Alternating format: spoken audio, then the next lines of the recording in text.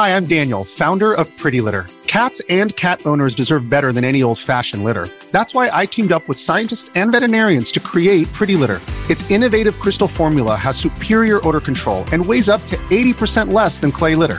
Pretty Litter even monitors health by changing colors to help detect early signs of potential illness. It's the world's smartest kitty litter. Go to prettylitter.com and use code SPOTIFY for 20% off your first order and a free cat toy. Terms and conditions apply. See site for details. When you need mealtime inspiration, it's worth shopping Kroger, where you'll find over 30,000 mouth-watering choices that excite your inner foodie. And no matter what tasty choice you make, you'll enjoy our everyday low prices, plus extra ways to save, like digital coupons worth over $600 each week. You can also save up to $1 off per gallon at the pump with fuel points. More savings and more inspiring flavors make shopping Kroger worth it every time. Kroger, fresh for everyone. Fuel restrictions apply. Hey, Geekscapists, welcome to a brand new Geekscape podcast. I'm Jonathan London, your host. If this is your first Geekscape, well, where have you been for the last 15 years? No. We are not going to start this show with shaming you for not knowing about Geekscape. It's totally cool. And I imagine a lot of you have not heard of Geekscape because our numbers have been bananas in the last month. This is a show that, as far as the downloads go, we've quadrupled in the last month. I don't know what that is about. I really don't, but if you're doing word of mouth, if you're sharing this with your friends, if you are telling your friends to subscribe, if maybe you're watching this on YouTube and you've become a podcast listener on any podcatcher that we're available on, all those things have really, really helped. So if you're watching this on Facebook, Twitch, YouTube, or I just added my LinkedIn. Maybe you're watching on LinkedIn. I don't know. You're a business professional or you're looking for a job. I don't really know. Maybe you're watching this on Twitter. If you're watching this, I love having you. Hit a share button, hit a subscribe button, whatever you got, and be a part of this next week. If you're listening on the podcast app, which is where a lot of you are, I really do appreciate it. Hit whatever share button you've got on your podcast app. Share Geekscape with your friends, and just know that there's a ton of awesome stuff coming up in the Geekscape. We have got some new shows. I went to hang out with the $2 late fee guys. They're new to the network. $2 late fee celebrates all this 80s music and film. They've got Barry Bostwick from Megaforce coming up on the show. I know that they have a ton of these 80s stars on the show, and they're a lot of fun. We tried to go see Moonfall. The projector broke. I ended up watching Scream. I enjoyed it, but if you want to hear more about it, you probably should go over to the Horror Movie Night podcast over here on Geekscape. They're a good one. And we also added Masters of the Media. 2 weeks ago, y'all really enjoyed Garrett Briones being a guest. Well, he and his roommate Jack do a show now on the Geekscape Network called Masters of the Media.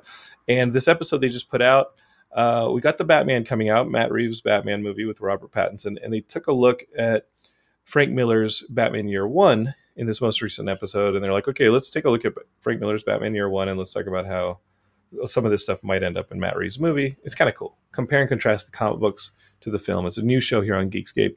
And I told y'all we were going to put up that new show about undiscovered Hollywood scripts. And the first one's out now. Just search for it. All that information is on our socials. Follow Geekscape and all that. Okay, enough of the plugs. We have an amazing show for y'all coming up. My good buddy Jonah Tullis is on. He's directed this documentary about, do y'all remember this? A year ago when GameStop did like a short squeeze on all these hedge funds in Chicago and New York. And we just saw this GameStop stock go from like $2 to $40 to like hundreds of dollars. And as we were watching it in July just of last year, we were like, whoa, this GameStop stock is going through the roof. And then there was all sorts of controversy with people in Robinhood. There was a congressional hearing. It's a crazy story. And it happened it literally happened a year ago. So how did I hear about the story becoming a documentary that's in theaters now? My friend Blake Harris produced it, of course. Blake, you know him from Console Wars. He's been on the show many times. Well, he produced the movie along with Jonah Tullis. And they basically did a 12-month plus dash to get this thing in theaters right now. It's available and you should watch it. I saw the film yesterday and it's a crazy story. Jonah's on the show to tell you all about it. So let's get a little Geekscape going. What do you say?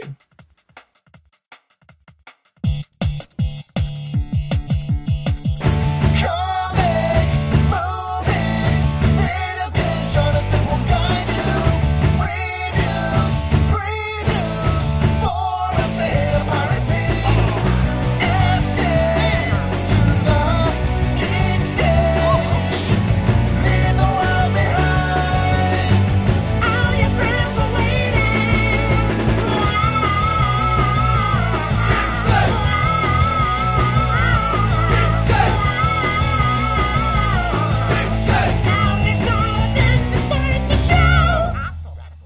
Hey, Geekscapists, welcome to Geekscape. Thank you for joining us. If you're watching live, well, this is like 2 in the afternoon here in Los Angeles. But if you're listening on the podcast, which the majority of you are, maybe you're out there on a run, or you're at work, or you're driving in your car. However you're listening to Geekscape, I'm just glad you're with us because we've been putting the show out for free for 15 years, and all we ask in response, or in return, I think is the term. I think that's it. All we ask in return, let's get in your hosting gear, Jonathan, is you share the love.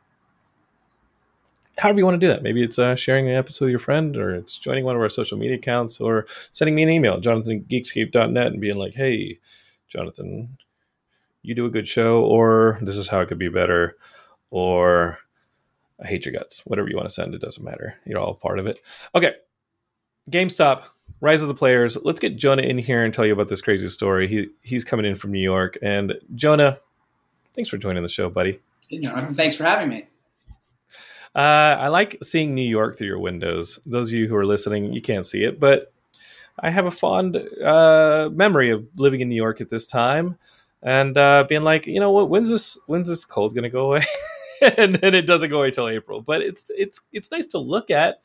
How are you holding up in this winter? Today was one of those days where it kind of felt like it was about to turn, but then I remembered it's February, and maybe we got a day or two, and then it's going to be 15 degrees again. But whatever doesn't kill you makes you stronger. So that is the most New York attitude for living in those conditions. That this guy here in sunny California can just I can say that and be like, you know what, man? I think that is such a New York thing. And I was talking to a filmmaker last week, and she's in Queens, and she grew up in Brooklyn, and she was like, you know what? This is just the way it is. This is what part of who I am. And I was like, but does it have to be? I maybe just have thin skin or something. I can't do the cold, man. But you're there, and you got good reason to be there because Blake is nearby. How did you meet Blake Harris? Well, it's funny. Blake, who directed Consoles with me and wrote the book Console Wars, we actually went to high school together, but we were a year apart, so we didn't really know each other. We knew of each other, and after college, we were playing on an adult softball team and started throwing around ideas. He was doing a lot of sort of creative writing. I was doing a lot of filmmaking and sort of doing a lot of corporate type gigs at the time. And we came together and started this partnership that's kind of evolved into what it is today, which is sort of, it's, obviously we do scripted, and Blake does a lot of books, but we're also sort of doing a lot in this premium doc space, which has been so fun and so exciting, I think. It is kind of crazy that, he writes this book, Console Wars. The Geekscape is, if you're a longtime Geekscape listener, you're more than familiar with Console Wars because Blake's been on the show several times. Y'all put the documentary out. I think it premiered at South by a few years ago. And what luck that you had a lot of that filmmaking background, but also that infrastructure in place. Because whereas that documentary took a little bit of time, it wasn't. It wasn't. I don't know. It did take a long. I mean, there's a big story. I didn't want to say it took forever. Well, now you had that all in place because this documentary did not take a long time because the events that you're documenting just happened last year. Well, I would say the last one took a long time. It's actually funny. The book, we brought the book idea and the doc idea to Seth Rogen and Evan Goldberg and James Weaver at Point Grey, and they decided to get on board for everything. Seth helped him set up the book, and Scott Rudin at the time as well. Set up the book. They financed the initial parts of the doc, and then they set up a movie version that Seth and Evan were going to direct to Columbia Pictures. And then things just got slow in the Hollywood side, and then we were waiting for more funding. But Blake was still able to release the book pretty early, and then we were on hold for a little bit. And then, in due fashion, we were supposed to premiere at South by Southwest and then go into theaters. And unfortunately, COVID happened that month. But thankfully, we had a really big release in September of that year, which was exciting. And it was a wild ride. This one was sort of kind of came into my lap in a funny way. Somebody who loved Console Wars was like, "You got to figure out this GameStop thing." Before it was really picking up steam. This would be September of 2020, maybe? It was a little later than that. It was just more like December at the time. So it was really picking up, and I was kind of looking at it, and I kind of got embedded with some of these subjects as this was all going on. and I saw the story developing. And meanwhile, there's all sorts of other Hollywood projects getting announced, and it was pretty wild. And I kind of took a look at the people who were committed to making this film with me, and went to our partners at Submarine Entertainment, and we decided to go for it. I mean, it really was much like Console Wars. It's like, wow, these people are so interesting. Well, Console Wars, they didn't have to be a video game company. They could have been a tissue company and doing the same kind of inventive marketing techniques, and it would still be interesting to me. And I found the same sort of people in that story. But I mean, this is also the kind of thing where, with Console Wars, that story, like you said, is so good. It also just happens to be about Sega and Nintendo, and that gives you that built-in audience. And knowing Blake for as long as I've known him, he's a fan of this stuff, And although what you say is true, that the characters in the story are that good, the fact that y'all are passionate about this stuff and just know the material really, really, really shows. And it showed in that book. The book was phenomenal. And then it showed in the documentary. This feels like if Blockbuster stuck together, or if, let's take the example from your film. Like if Blockbuster sticks together and they start putting out these 2-packs of DVDs, this one, GameStop, in Console Wars would have been packaged and sold together once they were like in a discount bin. Does that make sense? They share DNA. Yeah, no, I think that, when we first looked at this story, it was obviously a lot of research. We're talking about 15, 20 hours of interviews before we even sit down with them, just to understand their story and who they are, and talking to all sorts of These are over the phone? This is over the Zoom phone. Some Zoom and some over the phone. Okay. I feel like you would do the ones on the phone, kind of get sort of the sense of who they are, and do Zoom when you kind of wanted to see what they were like on camera. I think that's a part of it. But, it's a story about financing, about people who were involved with finance during COVID pandemic, which meant they were at their computers.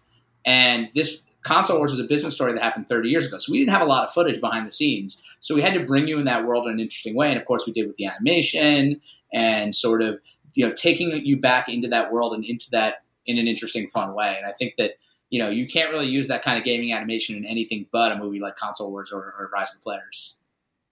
Right. And in a way, like stylistically, at least, it does share that DNA, but they are still animations. And this is a really truncated schedule for any film that y'all were working with. So in December, let's go back to your story of putting this thing together. In December of 2020, you're starting to think about what is happening. At that point, the stock is starting to show life. And GameStop is a stock that people were, and it's documented in the film, you should all see it, people were just lambasting GameStop as being a trashy place. As somebody in the comments was saying earlier, yes, they only gave trade-ins on like games for like penny credits, right? Like, I mean, I think everybody watching this or listening to this has gone into GameStop for a trade-in and been like, you got to be kidding me, dude. This is a brand new game that I've only played for a month and you're giving me $3 for it or something like that. We've all felt that way about GameStop. The stock is dead. A lot of people believe it's dead. Yet there were these few people who were saying, there's something that's going on here and it's going to pop.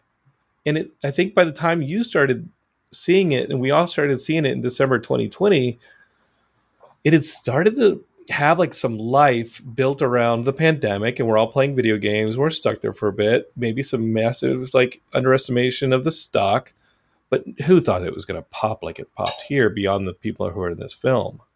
A lot of this is just about faith too. No, absolutely. I mean, I think, listen, initially, way back in 2018, when some of our, investors were getting involved with this, it was, okay, this is $2, but maybe it can be worth $5 or $6. It's not a bankrupt company. Yes, the shorts are going after it, but they have cash. They have, the cash on hand out. I believe that there are certain points where the cash on hand was more valuable than, their stock showed. And so that was sort of the initial thesis. And then as things GameStop had GameStop. cash on hand. Yeah. Okay. So sort of as things progressed, one thing on top of the next, and you learn that Microsoft also had a digital revenue sharing deal with them. So it wasn't all that. Characters like Rod Alsman in our film were sourcing online orders during COVID and kind of seeing that, oh wow, their online business is picking up. And at the same time, Ryan Cohen kind of came in as the white knight and brought new life to the idea that this could be an e-commerce company. That being said, while I was filming, I went into a couple GameStops, and some of them are still pretty sad. They're still not. Yes. They feel like a relic of a bygone era, but there is this exuberance and this nostalgia to it that brought people back to trying to save it.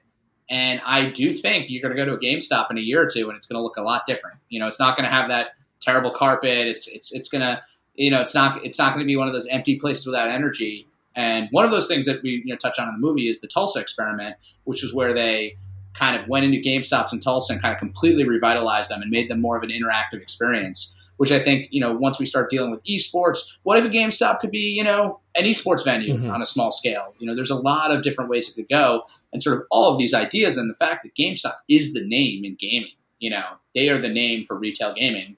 There was value there. Yeah. And a lot of us just didn't see it because we'd lived through Blockbuster. And that's the comparison you get a lot of times in the early parts of this movie, is that while the stock is $2 and companies are shorting it, big hedge funds are shorting it in the hopes that it bankrupts and they at least make that $2 short on a wide swath. There is that thing going on, the pandemic, the e-commerce, the PS5 and Xbox One being really, really hard to find, but every single console they're selling.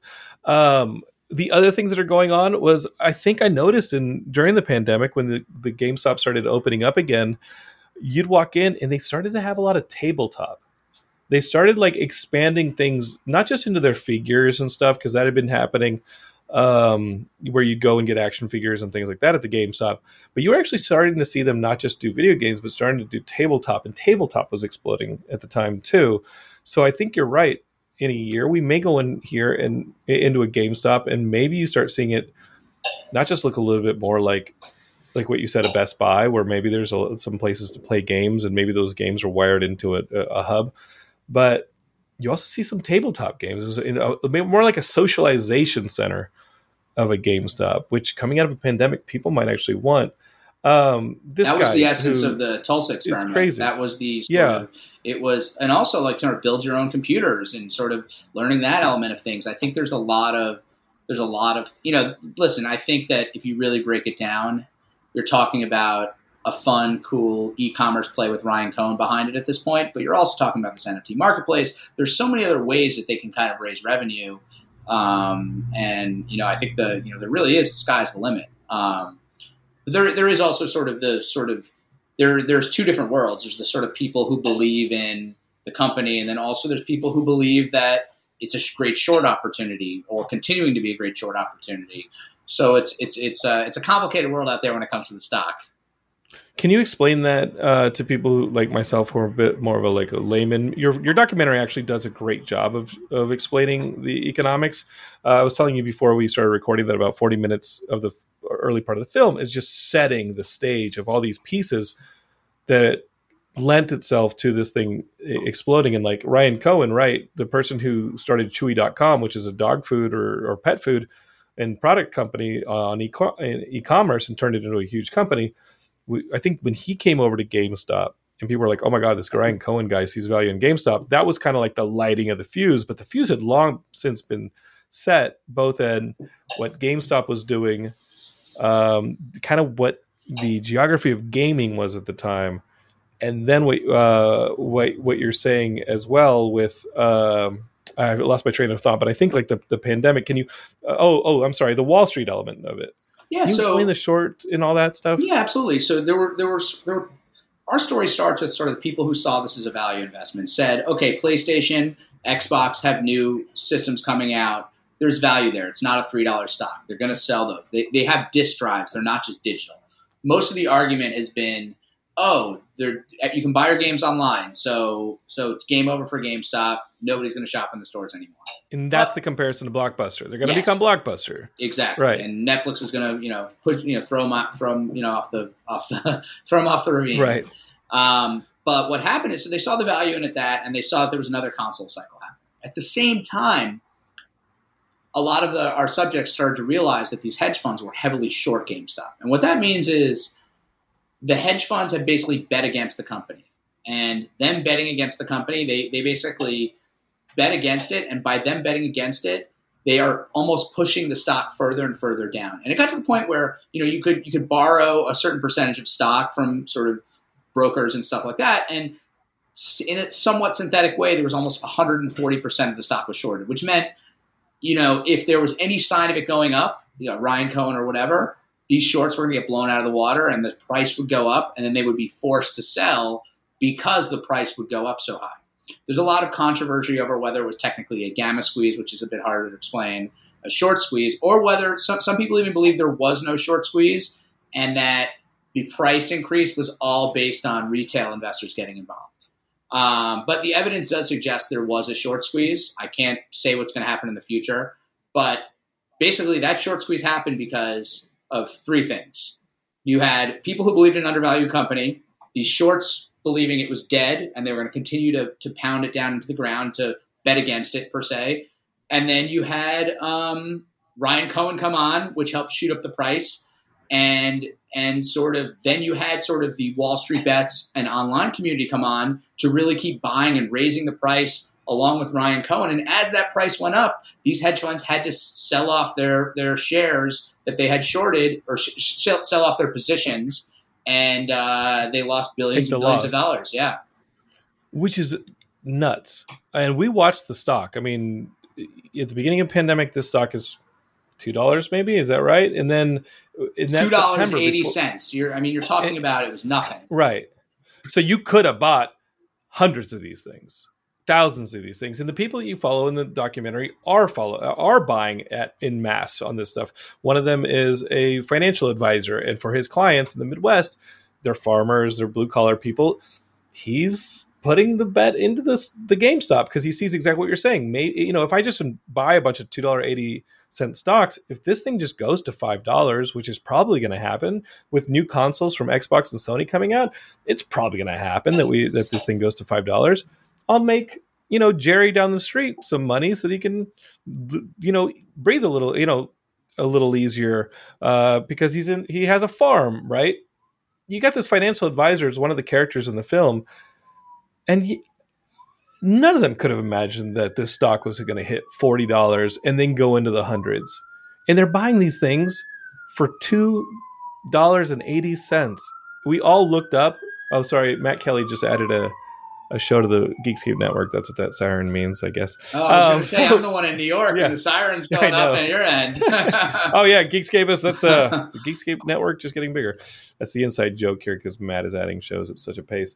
So did you when you get this idea in December, you'd seen kind of like that September, October Ryan Cohen boost where three of these things had been triggered, and the stock went to what point? At what point in December of 2020 did you start thinking, hey, maybe we have a movie here? Listen, I don't think we decided we had a movie till February. I think that, I'd been hearing about this from sort of a quirky friend for almost all of the year of 2020.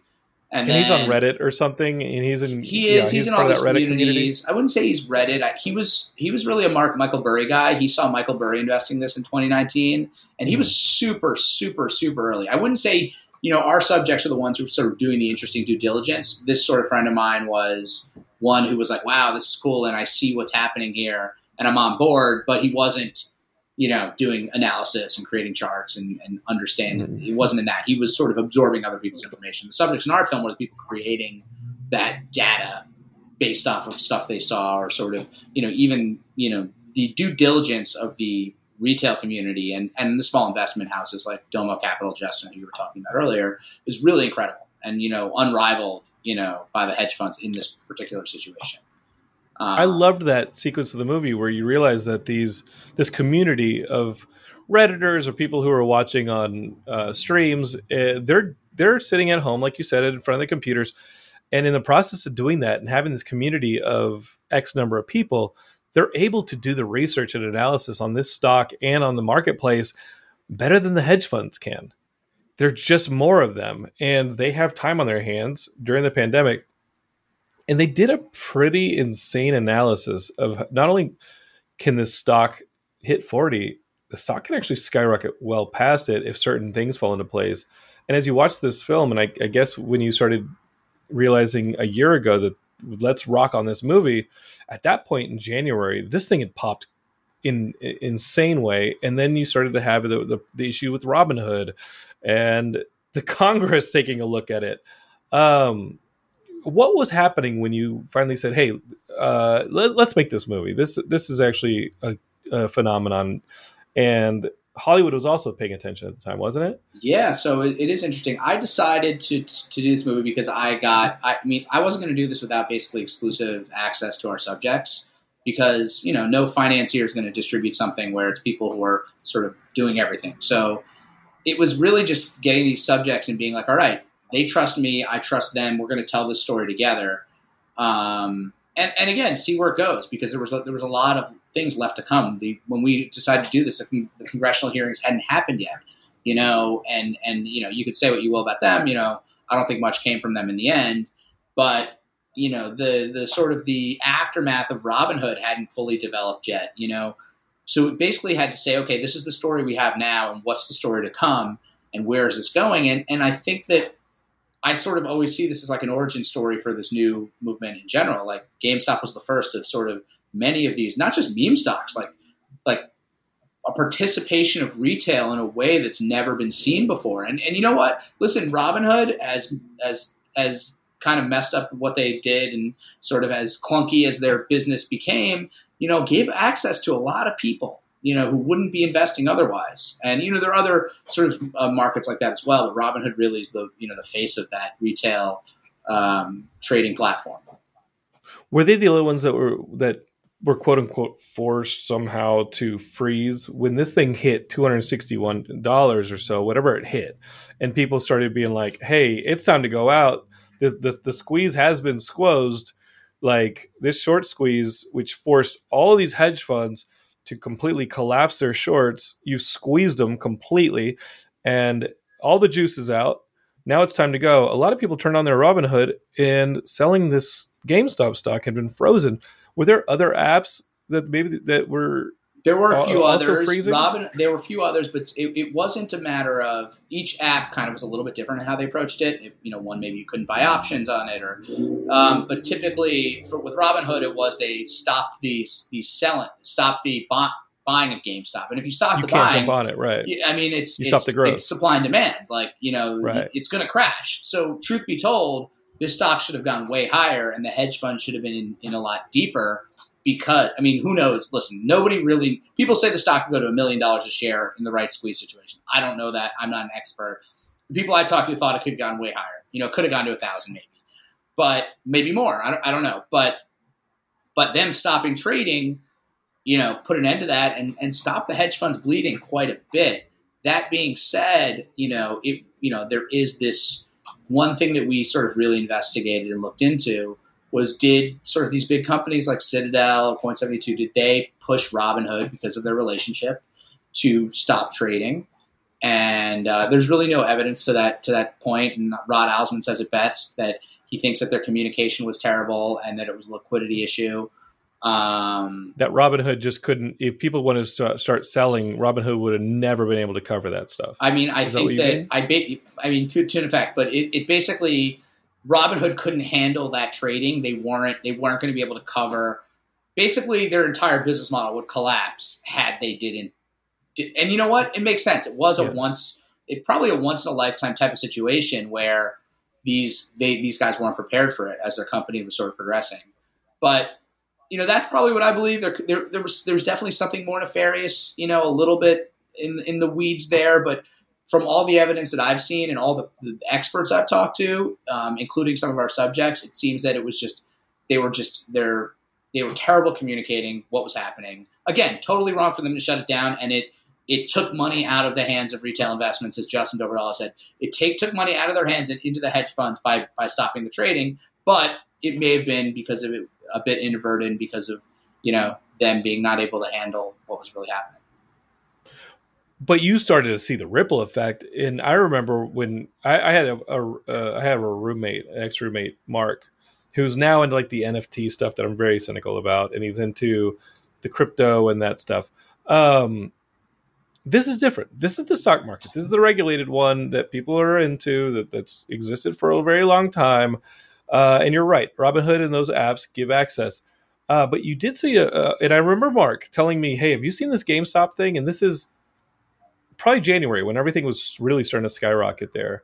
And I kept thinking, dude, it's too late to jump on this GameStop train. It probably was. It was probably around $100, $120 at that time. I could have doubled the money, but that, at that point, it's a little bit more of an investment. 2020 is always hindsight. 20, what if Robinhood? What if Robinhood cut it off at $100? What would have happened? Exactly. But you did start seeing Matt Kelly still adding shows to the network. This is fantastic. Matt, slow down. I'm going to have to cut Matt Kelly off is what I'm going to have to do. Matt, no, we don't have the liquidity for all these podcasts.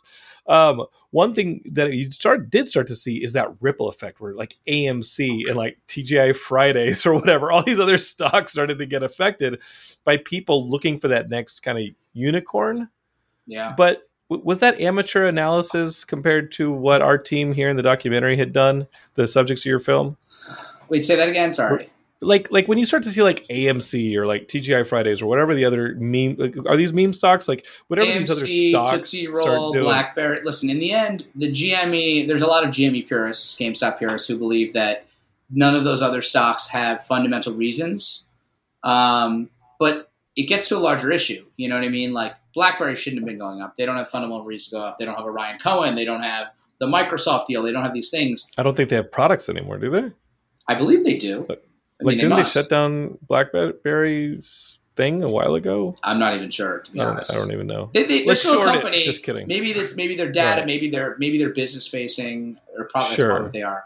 But here's the thing that's crazy. This thing developed after our story, which I think is the story of these people who started all. There's this new story that developed, and this new story, people refer to them as the apes. These are people, some of them who bought it at 300 and then lost a lot, but are holding this stock because it's a statement. It's a statement that they're going to hold this stock and just like with AMC and wait for it to squeeze. And if they keep holding it and buying more, it's going to squeeze the hedge funds even more. And maybe it'll hit 1,000 is what they're hoping sometimes for. They think it'll hit 1 million. And again, and these are the diamond hands people. The diamond hands people who are like diamond hands, baby, hard as a rock. I'm not letting go of this thing. I mean, you start to see that when Doge dipped. You started to see the people being like, buy the dip, and they're on the train. The Doge stuff and why I'm skeptical of the crypto thing is it just feels like if somebody goes on SNL and says a few words and completely, it feels like this stuff is very influencer based with some of these crypto stocks. And if somebody can go on and use this this huge influence to affect the thing, it's not the democratization of the financial department at all. Well, it is very manipulatable. Well, listen, Elon Musk in a way, did this for GameStop. He tweeted GameStonk in the middle of this and the stock skyrocketed. That's right. The question is, what is manipulation? So there is an equivalent to it. Yeah, there is. No, I think I'm not an expert in what market manipulation is. It seems like there was an effort on part of the government to accuse some subjects in the film or some subjects sort of out in the world of GameStop of manipulating the market. Roaring Kitty, for instance, was, got into some trouble for that, but I think it's unfounded. Like, he didn't manipulate the market. He had a stream where he gave due diligence, and very due diligence. Yeah. I mean, this is not just a pump scheme that, is happening on TikTok with a very specific meme coin. Right. And also it's a big difference because a lot of these meme coins you can't even sell. You hold them and then there's nobody to buy them and the market crashes. So what do you think when like somebody like a Jimmy Fallon, Paris Hilton, they talk about these, Bored Ape NFTs or whatever the heck they do on their show? Like a part of me, and the cynic in me, because I'm not. Again, I've said it. I've gotten criticism from the audience before on the whole NFT thing. They called me a boomer, Jonah. They called me a boomer. I'm barely even Generation X. Like at this point, I'm like a year off from not even being Generation X. My girlfriend calls me a boomer every day, though. So don't. Yeah, and the whole and one of your financial people in the documentary gets called a boomer. The whole idea is that. I get worried about the NFT thing, and my own criticism of the NFT thing is independent of what is happening with these influencer stocks or influencer meme stocks or NFTs is that NFTs are easily mined, and a lot of these, they're just, they're just not fleshed out in the way that the stock market is. So again, a comic book artist or a musician can have their work mined independently of their knowledge. They show up in a gallery somewhere and suddenly they get a cease and desist that this thing has been replicated in the gallery and minted, and they have to stop selling the artwork online. So it really makes anybody who puts their artwork online vulnerable to a lot of this stuff. Once that gets ironed out, y'all can NFT it up all you freaking want. But if it's hurting artists, which is the one thing it was claiming to not do, which was the one thing it was claiming to do the opposite of, then I can't get behind it. Does that make sense, Jonah? Yeah, I mean, I'm not an NFT expert by any means, but I see the value in it. I see the value of blockchain and how these artists will continue to get paid. Like, what if Picasso's estate was still getting paid off of the resale, which is something that happens with NFTs. But at the same time, like, I think it's like anything. It's a collectible. You think about baseball cards, you think about all sorts of sports cards. Like, the values of some of these things are incredible. Cards that come out in 2020 that are sold for millions of dollars. Who's to say that, I think you think of the NFTs as, I talked to a friend who's a big CryptoPunks enthusiast, which is one of the original sort of NFT artists. And he has one of them and he's a full believer in it. And he says something to the effect of, this is the first piece of art from a digital revolution. You know what I mean? And in the metaverse one day, you're going to have your own gallery and that's where it's going to be. And it's represented in this sort of new kind of, financial, Bitcoin or Ethereum. And that is, and listen, in the end, these iconic artists, are always going to be valuable because if you're one of the guys, if you're one of those 5 or 10 guys, Bored Ape, Beeple, CryptoPunks, they're always going to be valuable because they're always going to be the scarcity of being the first ones, the ones that, sure, but it's hard because there's a lot of fraud we're reading about too, where it's, I could make something, sell it to you for $100,000 in Ethereum, then all of a sudden it's worth $100,000, but like, I gave you the $100,000 and then you sold it for $50,000 and we've made $50,000 profit, even though we're taking a loss because someone sees it on the blockchain. And again, I'm no expert, but I know that stuff like that's been going on. That being said, there's it's going to be very interesting. Some of the art's cool. Yeah. Some of the art's cool. And some of the art's terrible. Some of the art's not theirs. I'm watching this artwork and I'm like, that's barely artwork. Like, that's horrid. Have you seen that's somebody stuff? Figuring out an iPad. No. People's stuff is cool. Like, it is cool. It is exactly what you'd expect, like, these cool NFTs to be.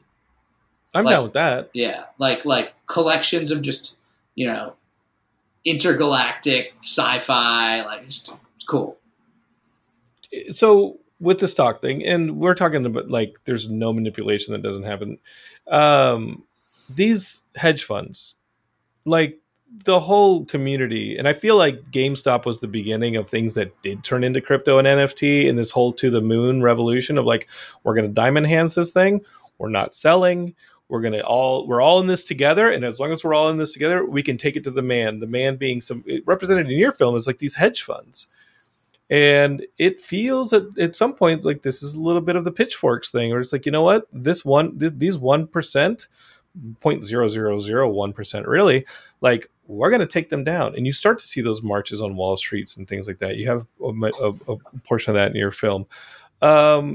How much did you document of that whole thing? Because it feels cyclical, right? Like we used to have the 99% 6 years ago doing this. Now it seems like every 5 years we have these marches on Wall Street. How much did you document that? I thought about it a lot. I thought about it a lot. I mean, I think that, listen, the Occupy 2.0 that's happening, Occupy Wall Street was a movement that we all understood what it was all about. But there was no end game to it. There was no, okay, so what do we want? Down with the hedge funds, down with the financial systems, Goldman Sachs close your doors. That's not going to happen. If Goldman Sachs closes doors, like, it's going to send ripples that, change everything. Regulation, that could happen, but there was no regulation. There was nothing that happened. And we saw a lot of that happen in the pandemic, and people are being left with the bag right now for a lot of these places collapsing or being dented in the pandemic. I think Biden's doing as well a job as possible to try and figure out and navigate this thing, because that pandemic hit things across the board. We are literally a country trying to pick itself back up and get the gears moving again.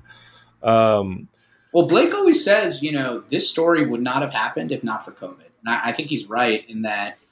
Agreed. COVID put people in their homes. It gave them something else they need to do. A lot of it, the stimulus checks too, really, I think became a lot of people's investment, money as well. People aren't. So you got $1,200 and you put it all in GameStop, huh? Yeah, I think a lot of people did that. Jen, as one of our subjects, was out of work at the time, and she was able to put all her savings into stuff like GameStop because she was getting an unemployment check that she wouldn't have normally got otherwise. It was a big boost. In a sense, I guess, the government stimulated the economy by giving money for people to invest on Robinhood and all this stuff, which is really crazy if you think about it. Also, crypto, the value of crypto has gone up over the past few years, and people are taking those crypto monies and they bought that dip of COVID. And I think a lot of the people who made real crazy money on GameStop were people who brought that money in for crypto and saw an opportunity. Oh my God. I remember that money got deposited in my account, and like 3 hours later it was gone because I had to get a root canal. Oh no. I was waiting in the dentist's office, and I was like, oh, thank God I got that stimulus because I'm about to get a root canal. And I walked out, I was like, there with the stimulus. I could have put it in the game, Stong. I put it in my freaking teeth. That don't eat candy, Geekscapists. What about don't eat sugar? Lot of shares when it was at $3 a share. Yeah. But the thing that's interesting is, so we talk about the previous the Occupy Wall Street and The Big Short. It's an incredible movie. Okay, incredible movie. When you think about The Big Short, all of these different characters who had sort of discovered this thesis per se that the housing market was going to collapse, they were all separate. They weren't overlapping. They were all doing their own thing and discovered it separately. What was interesting about this is because of COVID, all of our people in this story were talking online, and they were sharing research. Like financial people don't typically share research. It's all proprietary. So I always thought of this as like, oh, this is The Big Short, but these people all happen to come online and become friends together. And that was probably the thing that got me the most interested in the story. It's like, oh, wow, Big Short, one of my favorite movies. I see the story. This doc is similar in a sense that you have these people from all walks of life who are finding the same idea, the same thesis, and they're actually coming together. And that was really special, I thought. There is a heart in this film that I told you early on before we started that about 30 minutes of this movie early on is laying those pieces.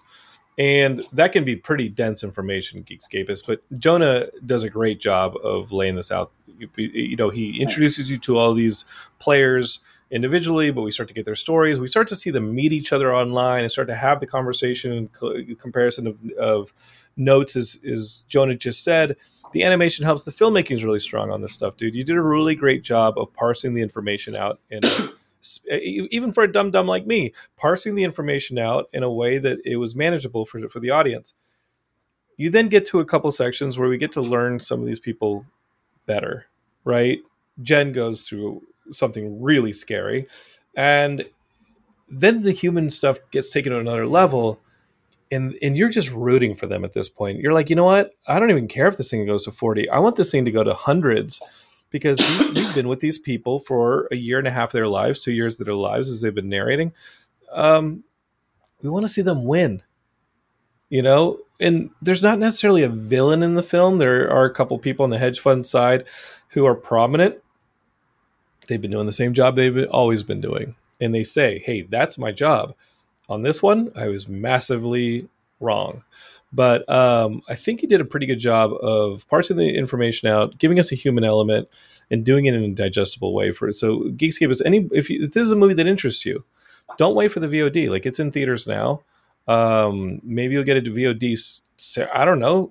Don't wait. I told somebody this morning. They said, where can I see it? And I said, you got to go to theaters. If you feel safe going to theaters, we're doing pretty good, Geekscapists. Keep wearing your masks. I think this is a fun one to watch. I really enjoyed watching it in theaters. Like we have a big, bold score by Jeff Beal. Jeff Beal, if you don't know him, is a multiple Emmy winner. Way back, he's done some of the top docs, Blackfish and recently Biggest Little Farm. And, he also did the music for House of Cards. He created that beautiful, bold House of Cards theme. And one of my all-time favorites, he did the music for Monk, and Console Wars, of course. But yeah. That big House of Cards, orchestral thematic music you see when we bring on these sort of villains, the hedge funds. Even though it's arguable, hedge funds, as a concept are a bit villainous, but we also forget that like oftentimes they're managing the money of like pension funds and like fire, it's their money and they're making state huge rips teachers on it and things like that. Yeah. Yeah. So it's a more complicated issue. But that being said, like the hubris that some of them acted with is really, was pretty shocking in the case of GameStop. Being from New York. They're not all Bernie Madoff. I don't think they're all Bernie Madoff, no. No, well, I mean, Bernie Madoff is another thing altogether. But, being from New York, you come across different hedge fund people over time. And I've known people at a lot of the big hedge funds and no one at the highest levels, but, they're just really just trying to make their money before they eventually get fired for not making money. It's a rat race. No, it really is. It's the fear of these guys had a friend who make who was on Wall Street. Millions of dollars, 30 years old, making millions of dollars, but like they're about to get cut off at any time. You know what I mean? And the amount of regulation they deal with is a lot. It's just, it's a crazy world. But in this particular case, these hedge funds acted with such incredible hubris that, it's pretty hard not to dislike them. Although as much Andrew Left, who sort of was painted as the bad guy, in our film, I didn't want to say that. I mean, he was pretty brave for being in the film. Yeah.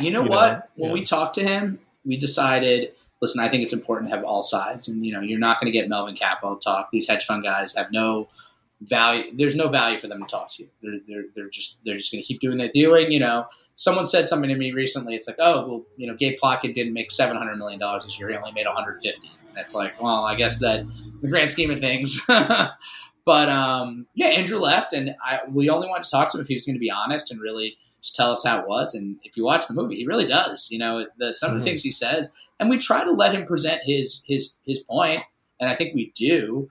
But he's really funny and charismatic, and I think that, I think it's very interesting to see his perspective, despite coming in and saying literally the first line being, "Oh, we're bad guys, we're evil."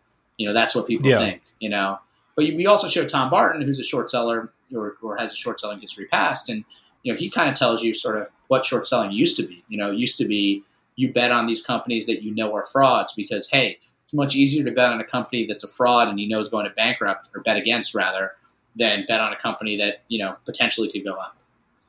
But what was the ratio like on your footage? Like how, because you had such a truncated window for you and Blake to make this movie, like a lot of it's in the movie, isn't it? Well, I would say so. We early on identify who the subjects are based on pre-interviews, and we do a lot of pre-interviewing so that we know exactly what the story is before we go in. There'll be surprises, but we talk to these subjects enough that we know, they're ordinary people. These are people who are not normally sitting down for interviews. We know how to pace an interview where we go on for 4, 5, 6 hours and we get what we need and we pace it so that, by hour 2 or 3, we're really getting into the good stuff and, making sure that we get the full story of what, we might not necessarily want to do as much backstory with a certain person because we feel like they might burn out. So each subject, we probably spent, we spent like full days with them, shooting B-roll, but also sometimes 2 days. But the interviews were typically, you had to set up for a couple hours and then, you interview them for maybe 5, 6 hours. And then, the archival hunt is a real thing. I think that we really wanted to make, we had an archival person working before we even started shooting. So we were gathering all the archival of the story and at the same time gathering all the social media. We wanted this to be a film of the internet. We wanted the memes. We wanted to show the energy of this story through these memes and through these social media posts, and we had a full-time person just gathering sort of all of that and going back and just kind of going through all our subjects, going through Reddit, going through every sort of potential thing. And that, you definitely saw all that meme culture in the film. It's awesome. I mean, it's part of the humor of the film. Like, you laugh out loud at some of this stuff, but I mean, it's also stuff that you literally saw yesterday. That's how aggressively quick you guys made this movie. The memes aren't even old yet. Like, this is a pretty incredible feat. And I think there are a number of Hollywood adaptations planned or other rival documentaries, and y'all came out of the gate and beat all of them. That's insane. It wasn't about racing. I mean, it was our distributor kind of set a deadline for us, and it kind of got us excited to do it fast and do it efficiently. This wasn't efficient. I mean, listen, we definitely lost years off our life on this one, but it was fun and it was wild. And the idea that we would be planning to come out on the 1-year anniversary, Neon and Super LTD, who are distributors, are, honestly, they've only been around 4 years, but they're like the best of all the independent distributors out there. They're the best. They win Oscars almost every year. They are, putting out some of the coolest content. I don't know if you saw today the Oscar nominations. Flea, their documentary, got the first ever film to be nominated in 3 categories: best because it's an foreign animation film. As well. Yeah, it got best foreign film, best animation, and best documentary. Unbelievable. Who else would do that but Neon? And it's pretty awesome. Yeah, they're incredible. And so they basically, they're a little bit scrappier than some of the streamers, and we had other opportunities, but it was like we had to go with them, and they were able to make the deal. Typically a Hollywood deal could take 4 or 5 months to do.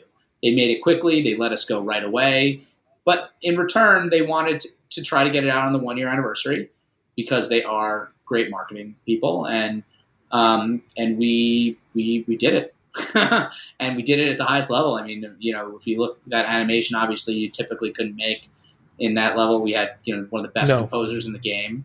We really crafted this in a way that, it's a film that takes 2 or 3 years, I think.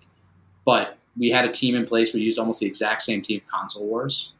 We had our supervising editor, Doug Blush, who has multiple Oscar wins. We had Josh Bayer and Henry editing again. We had, we brought in Jeff again to do the music, and then Mindbomb to do the animation. So we had the infrastructure, and it was basically like, as the deal was happening, I was like, all right, guys, can we do this? And everybody kind of dropped what they were doing, and we did it. Dude, congratulations. I really hope, is the Console Wars narrative over at Legendary yet, or still, or wherever the heck it is? The Console Wars, it bounced a little. Yeah, so if you don't know, Console Wars, initially, we sold it to Sony Pictures, Columbia Pictures, with Seth Rogen, Evan Goldberg, and Scott Rudin, who produced The Social Network. It was supposed to be sort of the social network of video games. Time went by. They wanted to turn it into a limited because limited series are more interesting.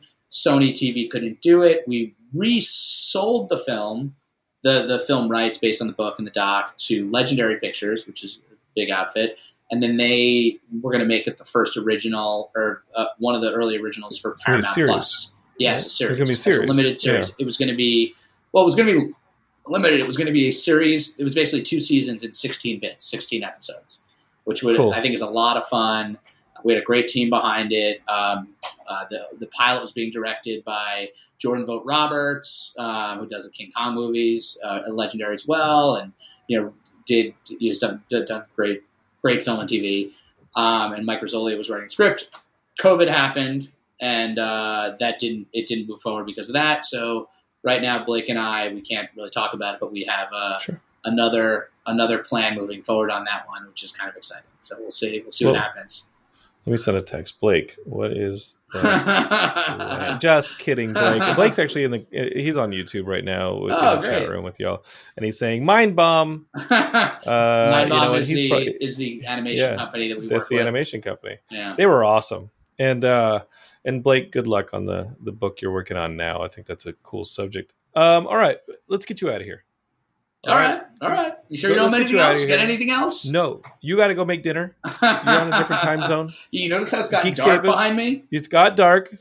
Geekscapists, you need to go out and find this movie. It's called GameStop, Rise of the Players. It's about people like you who, if you've discovered Geekscape, you probably spent some time on the internet, some time on your phone, looking at sites like Reddit and social media and all this stuff and buying up the memes and the stocks and all that stuff. I'm a boomer. Don't talk to me about it. But this is a movie about y'all. I think it's fantastic. I had so much fun watching this thing, Jonah. Congratulations on it, dude. Thanks so much. Congratulations. This is just awesome. And congratulations to Blake. Whenever we get around to seeing each other again, I'm doing a New York trip. I want to congratulate y'all in person. Let me know. We'd love to meet you in person. All right. That'd be so much fun. Geekscape again, GameStop, Rise of the Players in theaters right now. Thanks, Jonah, for being on the show. And you can follow Jonah on Twitter to find out when it hits that VOD window. It's at Jonah Tullis on Twitter. JONAHTULIS. I can spell. Do you know? That's crazy. I can read. Jonah, best of luck, man. You need anything from Geekscape, let us know. Thank you so much. Appreciate it.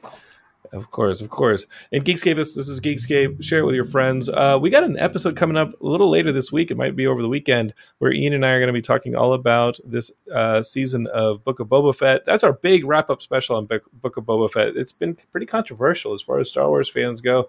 We're going to have a lot to talk about, so you're not going to want to miss that. Subscribe, share, do all the things you do with Geekscape. I'm Jonathan, and for Jonah, I'd like to say thank you. Don't hate, create. Over and out. You're listening to the Geekscape Network.